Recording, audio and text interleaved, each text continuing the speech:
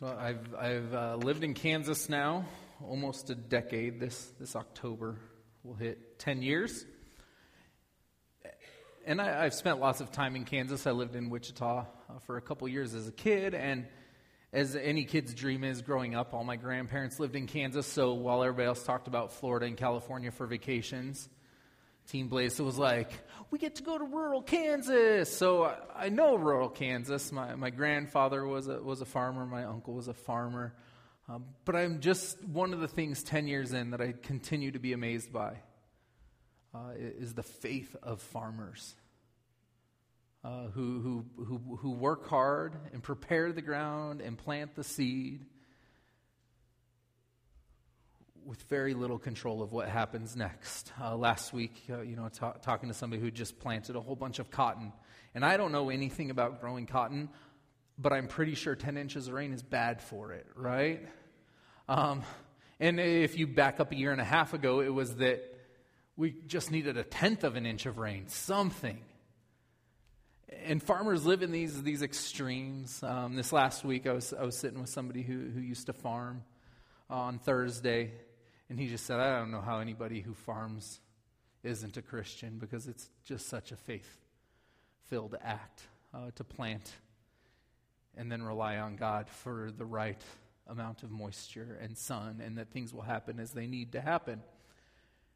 And I think that that's a pretty good picture for us as we conclude our series, Conflicted, this morning.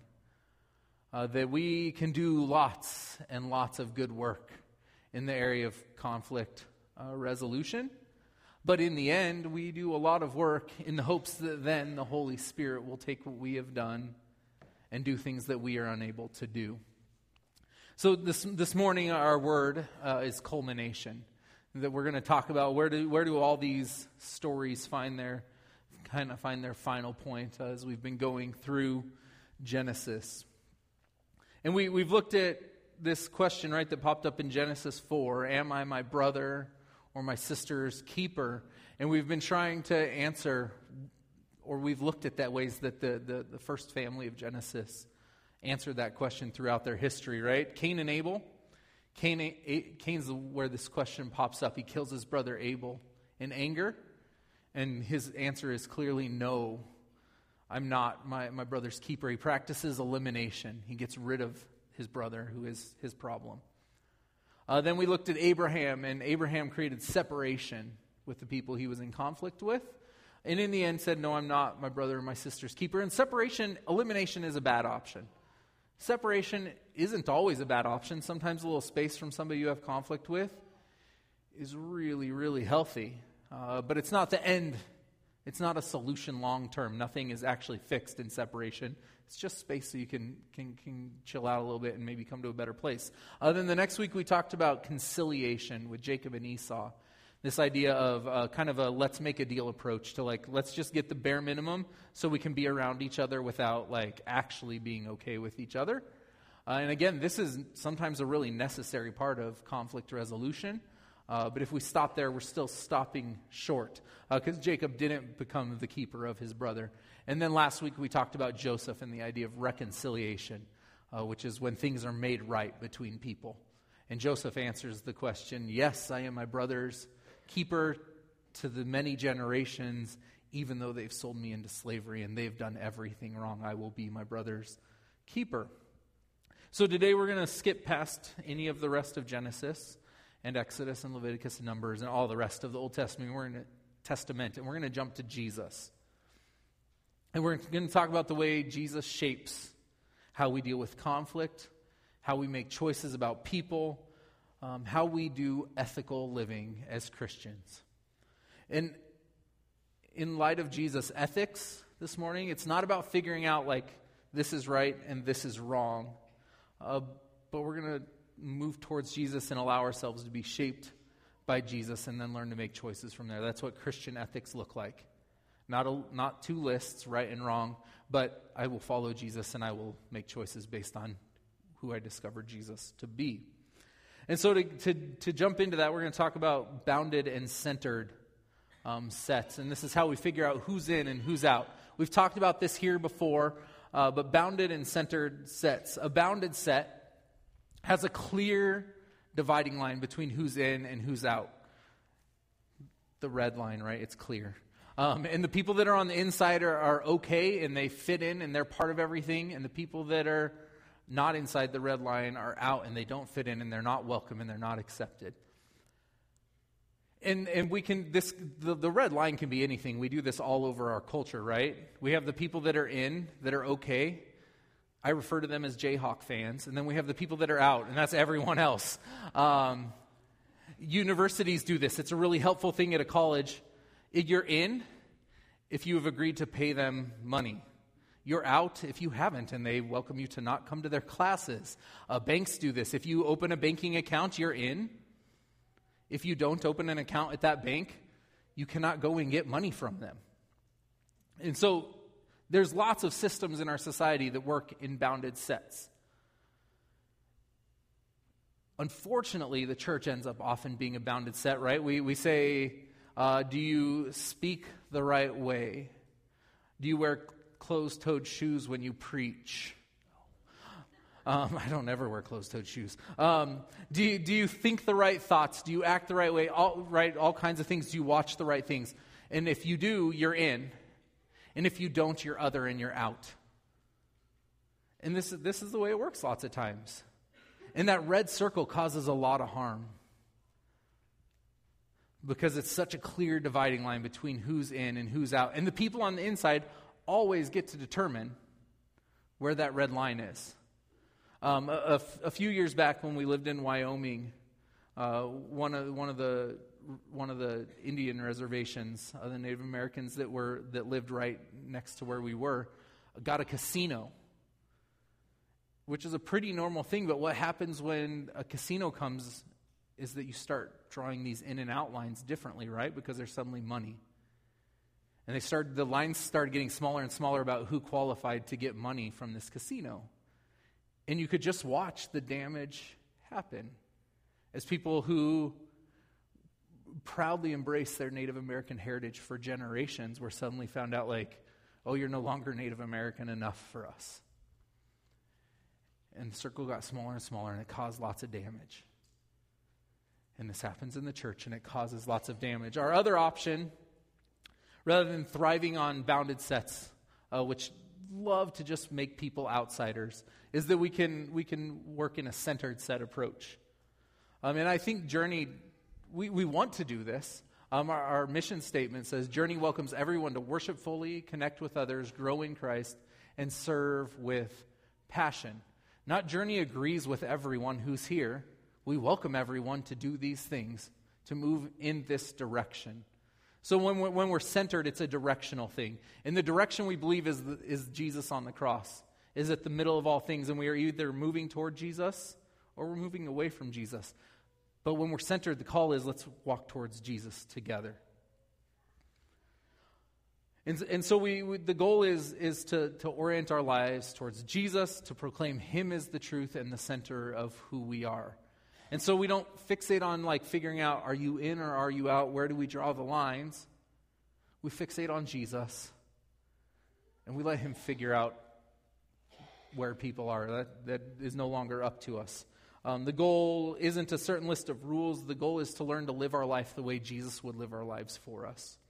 So a few years back, I was walking with a student who felt pretty far from Jesus. I wasn't sure why he kept showing up to church. There just didn't seem to be any indication in his life that Jesus mattered at all. But he kept showing up. And over time, as Jesus does, the Holy Spirit started speaking to this young man. And he started asking questions, and he started having his life shaped. And we sat down one day to talk about this. And he just said, I just don't know how I can follow Jesus. I've done so many bad things. And so I took a piece of paper, and I just drew a cross in the middle. And I said, if you're at the cross, that means you're the most like Jesus that anyone could ever be. Where do you place yourself? And he didn't have to think about it very long. He placed himself here-ish, way off the paper. He said, I'm way out there. I said, okay, so now we know where you are. I said, now what direction are you facing? He said, I was facing this way, and now I think I'm facing like this way. But I think I want to face towards the cross. I said, well, that's awesome. If you want to face towards the cross, we get to walk in the same direction, and we can do that together. And so we got to walk through some of the hard things in his life, some of the pain, some of the sin. We got to repent of things and let go of things, but not because I got to tell him like, oh, now that you're pointing towards the cross, here's all the things you shouldn't do anymore. But because as he turned towards the cross, the Holy Spirit brought conviction in his life, and it changed him. And he was able to let go of old behaviors. And as I turn towards the cross, I am able to let go of old behaviors and the things that have me bound up in sin. And I'm able to walk towards Jesus. And so one of the beautiful things of a centered set is that we allow people to be convicted by the Holy Spirit rather than convicted by our circle of ideas about what pleases God.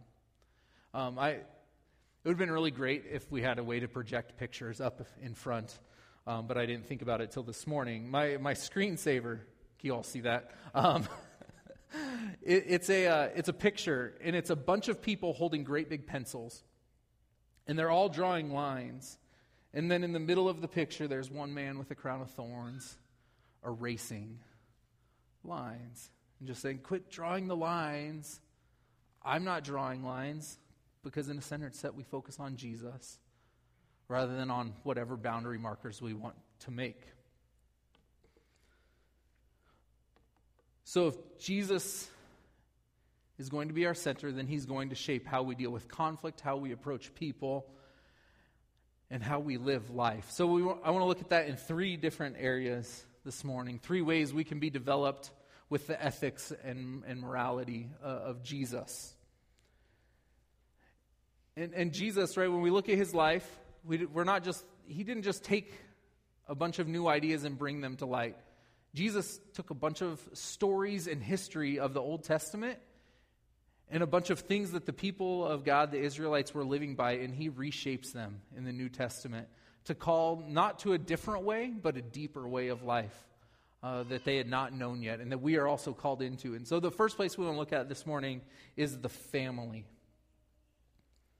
So Matthew 12:46 through 50, it says, while Jesus was still talking to the crowd, his mother and brothers stood outside wanting to speak to him. Someone told him, your mother and brothers are standing outside wanting to speak to you. He replied to him, who is my mother and who are my brothers? Pointing to his disciples, he said, here are my mother and my brothers. For whoever does the will of my Father in heaven is my brother and sister and mother. So Jesus asks a pretty simple question, right? Who is my mother? And if you were one of the people in the room gathered, right, you would have thought, what is going on with this guy? It's the people out there waiting to talk to you as your mother and your brothers, man. But Jesus answers his own question. And he says, my mother and my brothers and my sisters are those who do the will of my Father in heaven. Jesus reshapes what it means to be family. For him, family moves past like these are the people who I am blood related to, that I have the same name as, that I have the same ancestry as, to family includes anyone who is walking in the way of God the Father. And so Jesus gives us this idea of a family of faith, a convictional community, not a family based on anything other than we are people who want to walk towards the cross together. And when we start doing this, when we start walking towards the cross together, there's always going to be questions of boundaries, right? We can say we're a centered set. There's still going to be lots of boundary sorts of questions about what those different things mean. And that's true in the area of family too. One of those places where we find a boundary question is in Acts chapter 10. The Apostle Peter is up praying on a roof, and it says he has a vision that heaven opens and birds carry down a sheet full of animals. And these animals are impure and unclean, animals that should not be eaten if you are a good, law-abiding Jewish citizen. And as they're lowered down to him, a voice calls out and says, Peter, take these animals, kill them, and eat them. And Peter, because he is law-abiding and good, says, no, I can't do that. That would make me unclean. And twice more this happens, that he's called to kill these animals and to eat them. And he responds, no, I can't. And at the end of the vision, a voice says, Peter kind of catches on like, oh, maybe God's saying something to me here about what's clean and what's unclean. And then the voice says, go downstairs, there's men that I've sent, and you need to go with them. So he goes with them, and they take him to the home of Cornelius. And Acts 10 tells us that Cornelius is devout and God-fearing. He gave generously to those in need and prayed to God regularly. He does the things that the people who follow Jesus are doing, but he is not a person who follows Jesus because he's a Gentile. He's a Roman soldier, actually. And so when Peter meets him, Peter says, you are well aware that it is against our law for a Jew to associate with or visit a Gentile. So Peter's breaking the law right now. But God has shown me that I should not call anyone impure or unclean. And then Peter continues to talk with him and tells him just the grand story of Jesus and salvation. And at the end of the passage, it says that while Peter was still speaking these words, the Holy Spirit came on all who had heard the message. The circumcised believers who had come with Peter were astonished that the gift of the Holy Spirit had been poured out even on Gentiles. For they heard them speaking in tongues and praising God. Then Peter said, surely no one can stand in the way of their being baptized with water. They have received the Holy Spirit just as we have. So he ordered that they be baptized in the name of Jesus Christ. Then they asked Peter to stay with them for a few days. So they had drawn a line that would exclude anyone who wasn't an Israelite, who didn't do all the right things to be the right kind of Israelite. They had a clear line. But the Spirit led Peter and Cornelius to get rid of that line. And so Cornelius, who was a Gentile, became a part of the family. And the really amazing thing is that then, like a couple thousand years later, Jesse, a Gentile, gets to be part of the family. And so when these lines get erased and we start looking towards Jesus, it changes things in all of history. So the next place after family, after Jesus redefines family for us, he also redefines neighbor. And family feels like comfortable most of the time. We know there's conflict there and whatever, but if somebody's family, you know them. A neighbor starts being a little bit other, right? It's like that person that, like, instead of doing their yard on a diagonal, they mow it in straight lines. And you're like, why would you even do that? It looks way better, right? Those people. They start being a little bit other. We still know them. They're still mostly like us, but they're a little bit different. And Jesus, of course, has things to say to us about our neighbors. So there's this conversation in Luke chapter 10. And it says, on one occasion, an expert in the law stood up to test Jesus. Teacher, he asked, what must I do to inherit eternal life? What is written in the law? Jesus replied, how do you read it? He answered, love the Lord your God with all your heart and with all your soul and with all your strength and with all your mind, and love your neighbor as yourself. You have answered correctly, Jesus replied. Do this, and you will live. So the initial question is, what must I do to inherit eternal life? And the correct answer that the expert in the law gives is, love God and love others. And Jesus says, great, do that. Perfect. That brings life. And then the expert in law, he asks the boundary question. He asks one more question. And his question is simple. He just says, who is my neighbor? And Jesus tells a story. Here's the story. It says that in reply to this boundary question, where can I draw the line on neighbor? It says, a man was going down from Jerusalem to Jericho when he fell into the hands of robbers. They stripped him of his clothes, beat him, and went away, leaving him half dead. A priest happened to be going down the same road, and when he saw the man, he passed by on the other side. So too a Levite, when he came to the place and saw him, passed by on the other side. But a Samaritan, as he traveled, came where the man was. And when he saw him, he took pity on him. He went to him and bandaged his wounds, pouring on oil and wine. Then he put the man on his own donkey, took him to an inn, and took care of him. The next day he took out 2 silver coins and gave them to the innkeeper. "Look after him," he said, "and when I return, I will reimburse you for any extra expense you may have." And then Jesus asked the question to the expert. He says, "Which of these 3 do you think was a neighbor to the man who fell into the hands of robbers?" The expert in the law replied, "The one who had mercy on him." Jesus told him, "Go and do likewise." Jesus is such a good storyteller because the Samaritan, the one who acts as a neighbor, is the one who's supposed to be on the outside, right? Samaritans weren't allowed to associate with Israelites. And yet the Samaritan is the one who, in the person's need, cares for him. Because the priest and the Levite, right, they had lines that were drawn. And a man on the side of the road bleeding and dying was impure and unclean, and they had important religious things to go do. And they couldn't go do those important religious things if they were impure and unclean.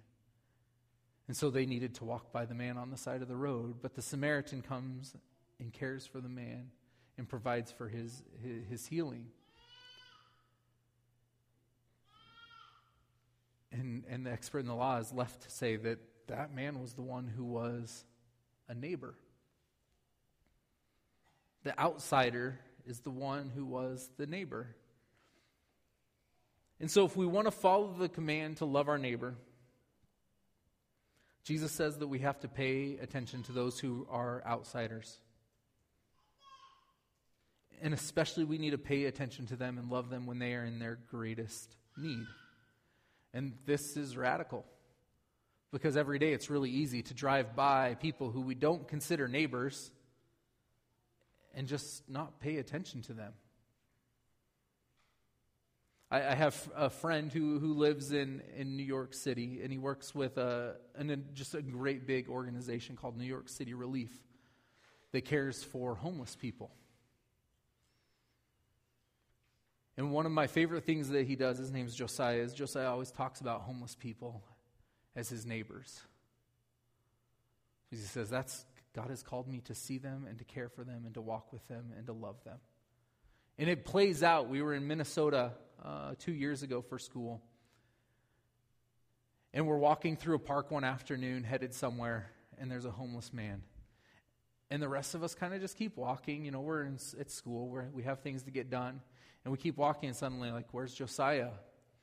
And Josiah's sitting under a tree with this man, pulling the extra pair of socks out of his backpack that he always keeps, and having a conversation and getting to know his neighbor.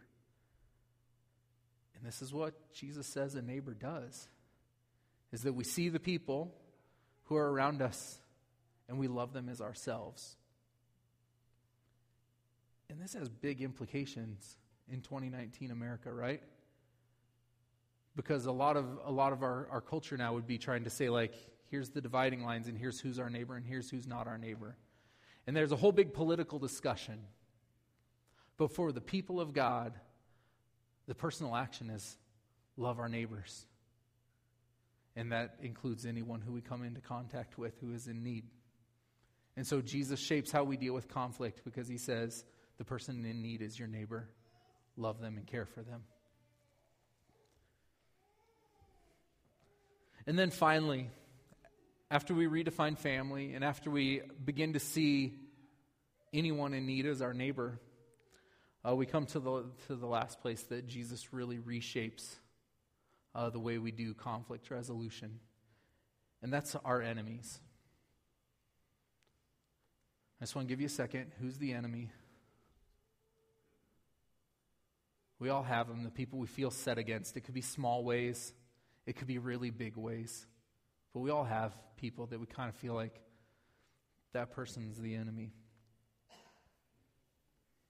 In Romans, Paul writes, "Do not take revenge, my dear friends, but leave room for God's wrath. On the contrary, if your enemy is hungry, feed him. If he is thirsty, give him something to drink. In doing this, you will heap burning coals on his head. Do not be overcome by evil, but overcome evil with good." Right? Burning coals is a picture of repentance, not of pain. If I'm nice, I'm going to hurt them real good. I'll burn their skull. Right? No. you're missing it. If that's where you're like, ooh, that sounds good. It's the idea of like you'll bring them to repentance, to change, to a new direction when we love our enemies. If you want to affect change in a person that you feel like is your enemy, you will not do it with evil. You will do it by being good to them, by loving them. Right? Scripture, it doesn't get more clear than overcome evil with good. There are bad things in this world, but the call of Scripture over and over is to take the mighty power of love and to overcome evil with good, right? Rather than standing up evil against evil and seeing which will be a mightier version of evil. Overcome evil with good. In the Sermon on the Mount, Jesus says, "You have heard that it was said, 'Love your neighbor and hate your enemy.'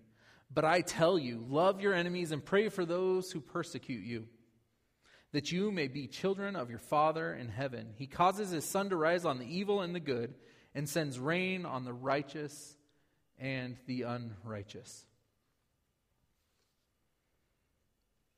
Love your enemies and pray for those who persecute you. A few verses later, he goes on to give the summation of this like enemy love ethic. He says, "Be perfect, therefore, as your heavenly Father is perfect."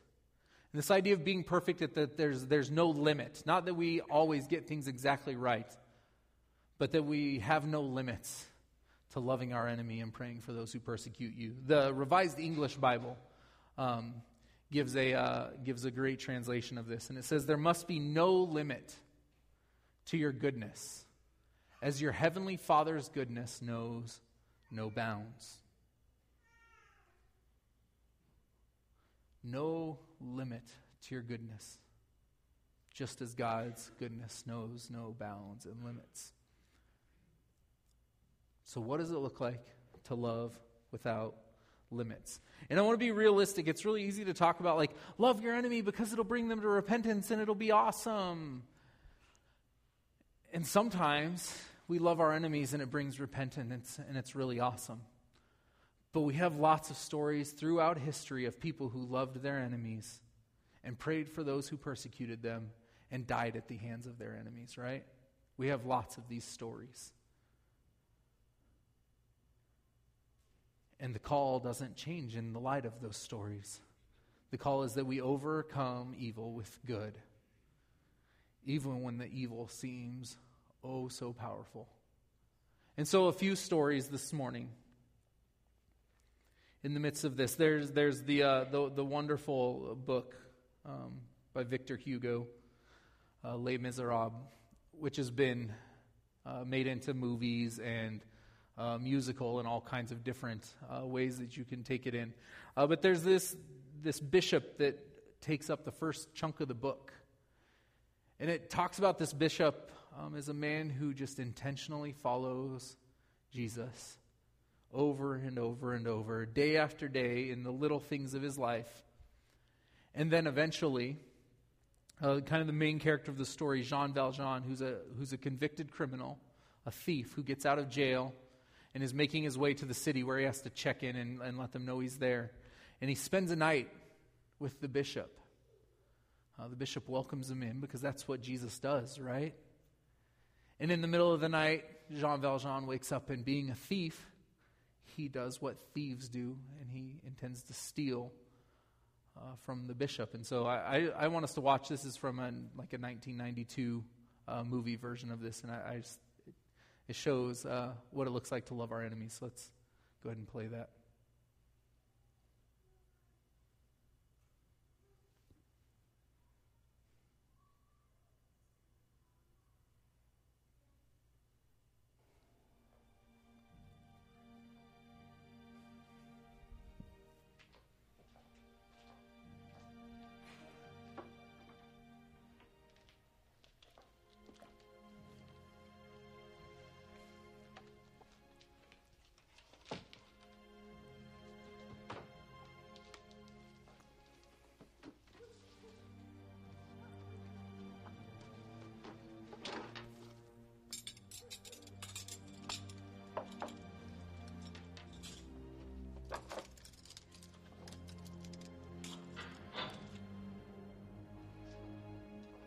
Is anybody there?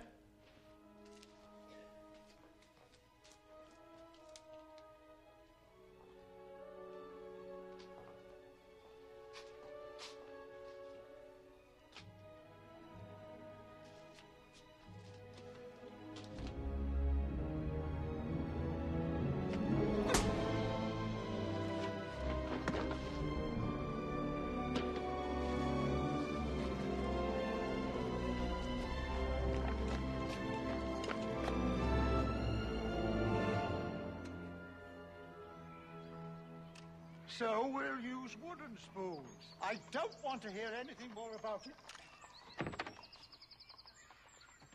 I'm sorry to disturb you. You caught him. But I had my eye on this man. Oh, thank God.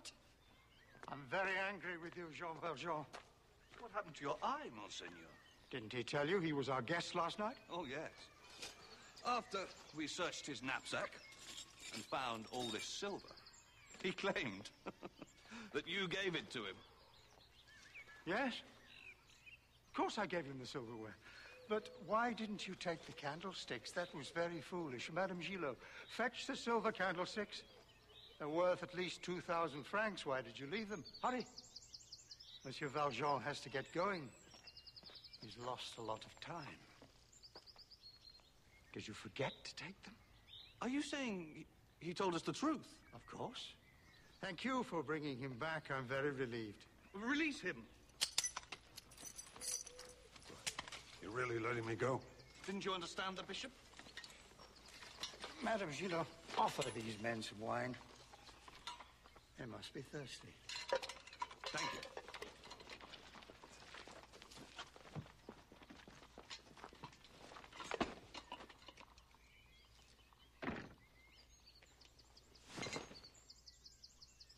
And don't forget. Don't ever forget. You've promised to become a new man. Promise? Why are you doing this? Jean Valjean, my brother, you no longer belong to evil. With this silver, I bought your soul. I've ransomed you from fear and hatred. And now I give you back to God.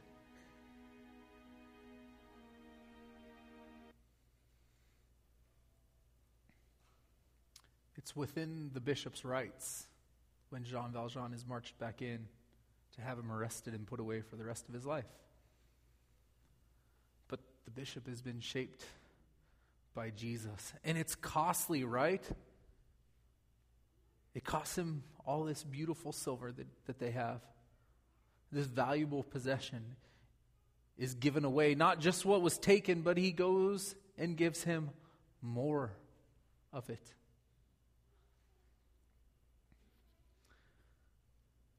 Dallas Willard, an author, he writes, Jesus invited people to follow him into that sort of life from which behavior such as loving one's enemies will seem like the only sensible and happy thing to do. For a person living that life, the hard thing to do would be to hate the enemy, to turn the supplicant away. In 1569, Anabaptism, from which we get our roots, was still in its infancy. And there was a man named Dirk Willems who was arrested for being an Anabaptist, and he was thrown in prison. He eventually escaped, and as he runs away, he's being pursued, and he runs across a frozen river. And the story goes that his captor was not so lucky. His pursuer, as he ran across the river, broke through and fell in. Dirk is now safely on the other side and could flee and run. But he sees his enemy in the icy water and knows his enemy will die. And so Dirk turns around and goes back to his enemy and pulls him out. And the story, unfortunately, doesn't go that his jailer, so thankful for Dirk rescuing him, embraces him and frees him. The story is that once rescued, the man shackles Dirk and sends him back to prison, where he is tortured and killed for his faith. Enemy love is not simple and easy, and there's no guarantee that it changes our enemies, but if we are shaped by Jesus, it's who we become. N.T. Wright says we do not simply make ourselves good by learning about virtues and then trying hard to practice them. Rather, we find ourselves caught up by the story of Jesus, by the events of his life, his kingdom announcement, his death and resurrection. And we find both that he is himself the goal, the fullness of humanity, as well as the fullness of divinity, and that he himself is the way, the journey by which we may ourselves come to that goal. The final example after the bishop and Dirk, right, is Jesus on the cross. This is what loving your enemies looks like.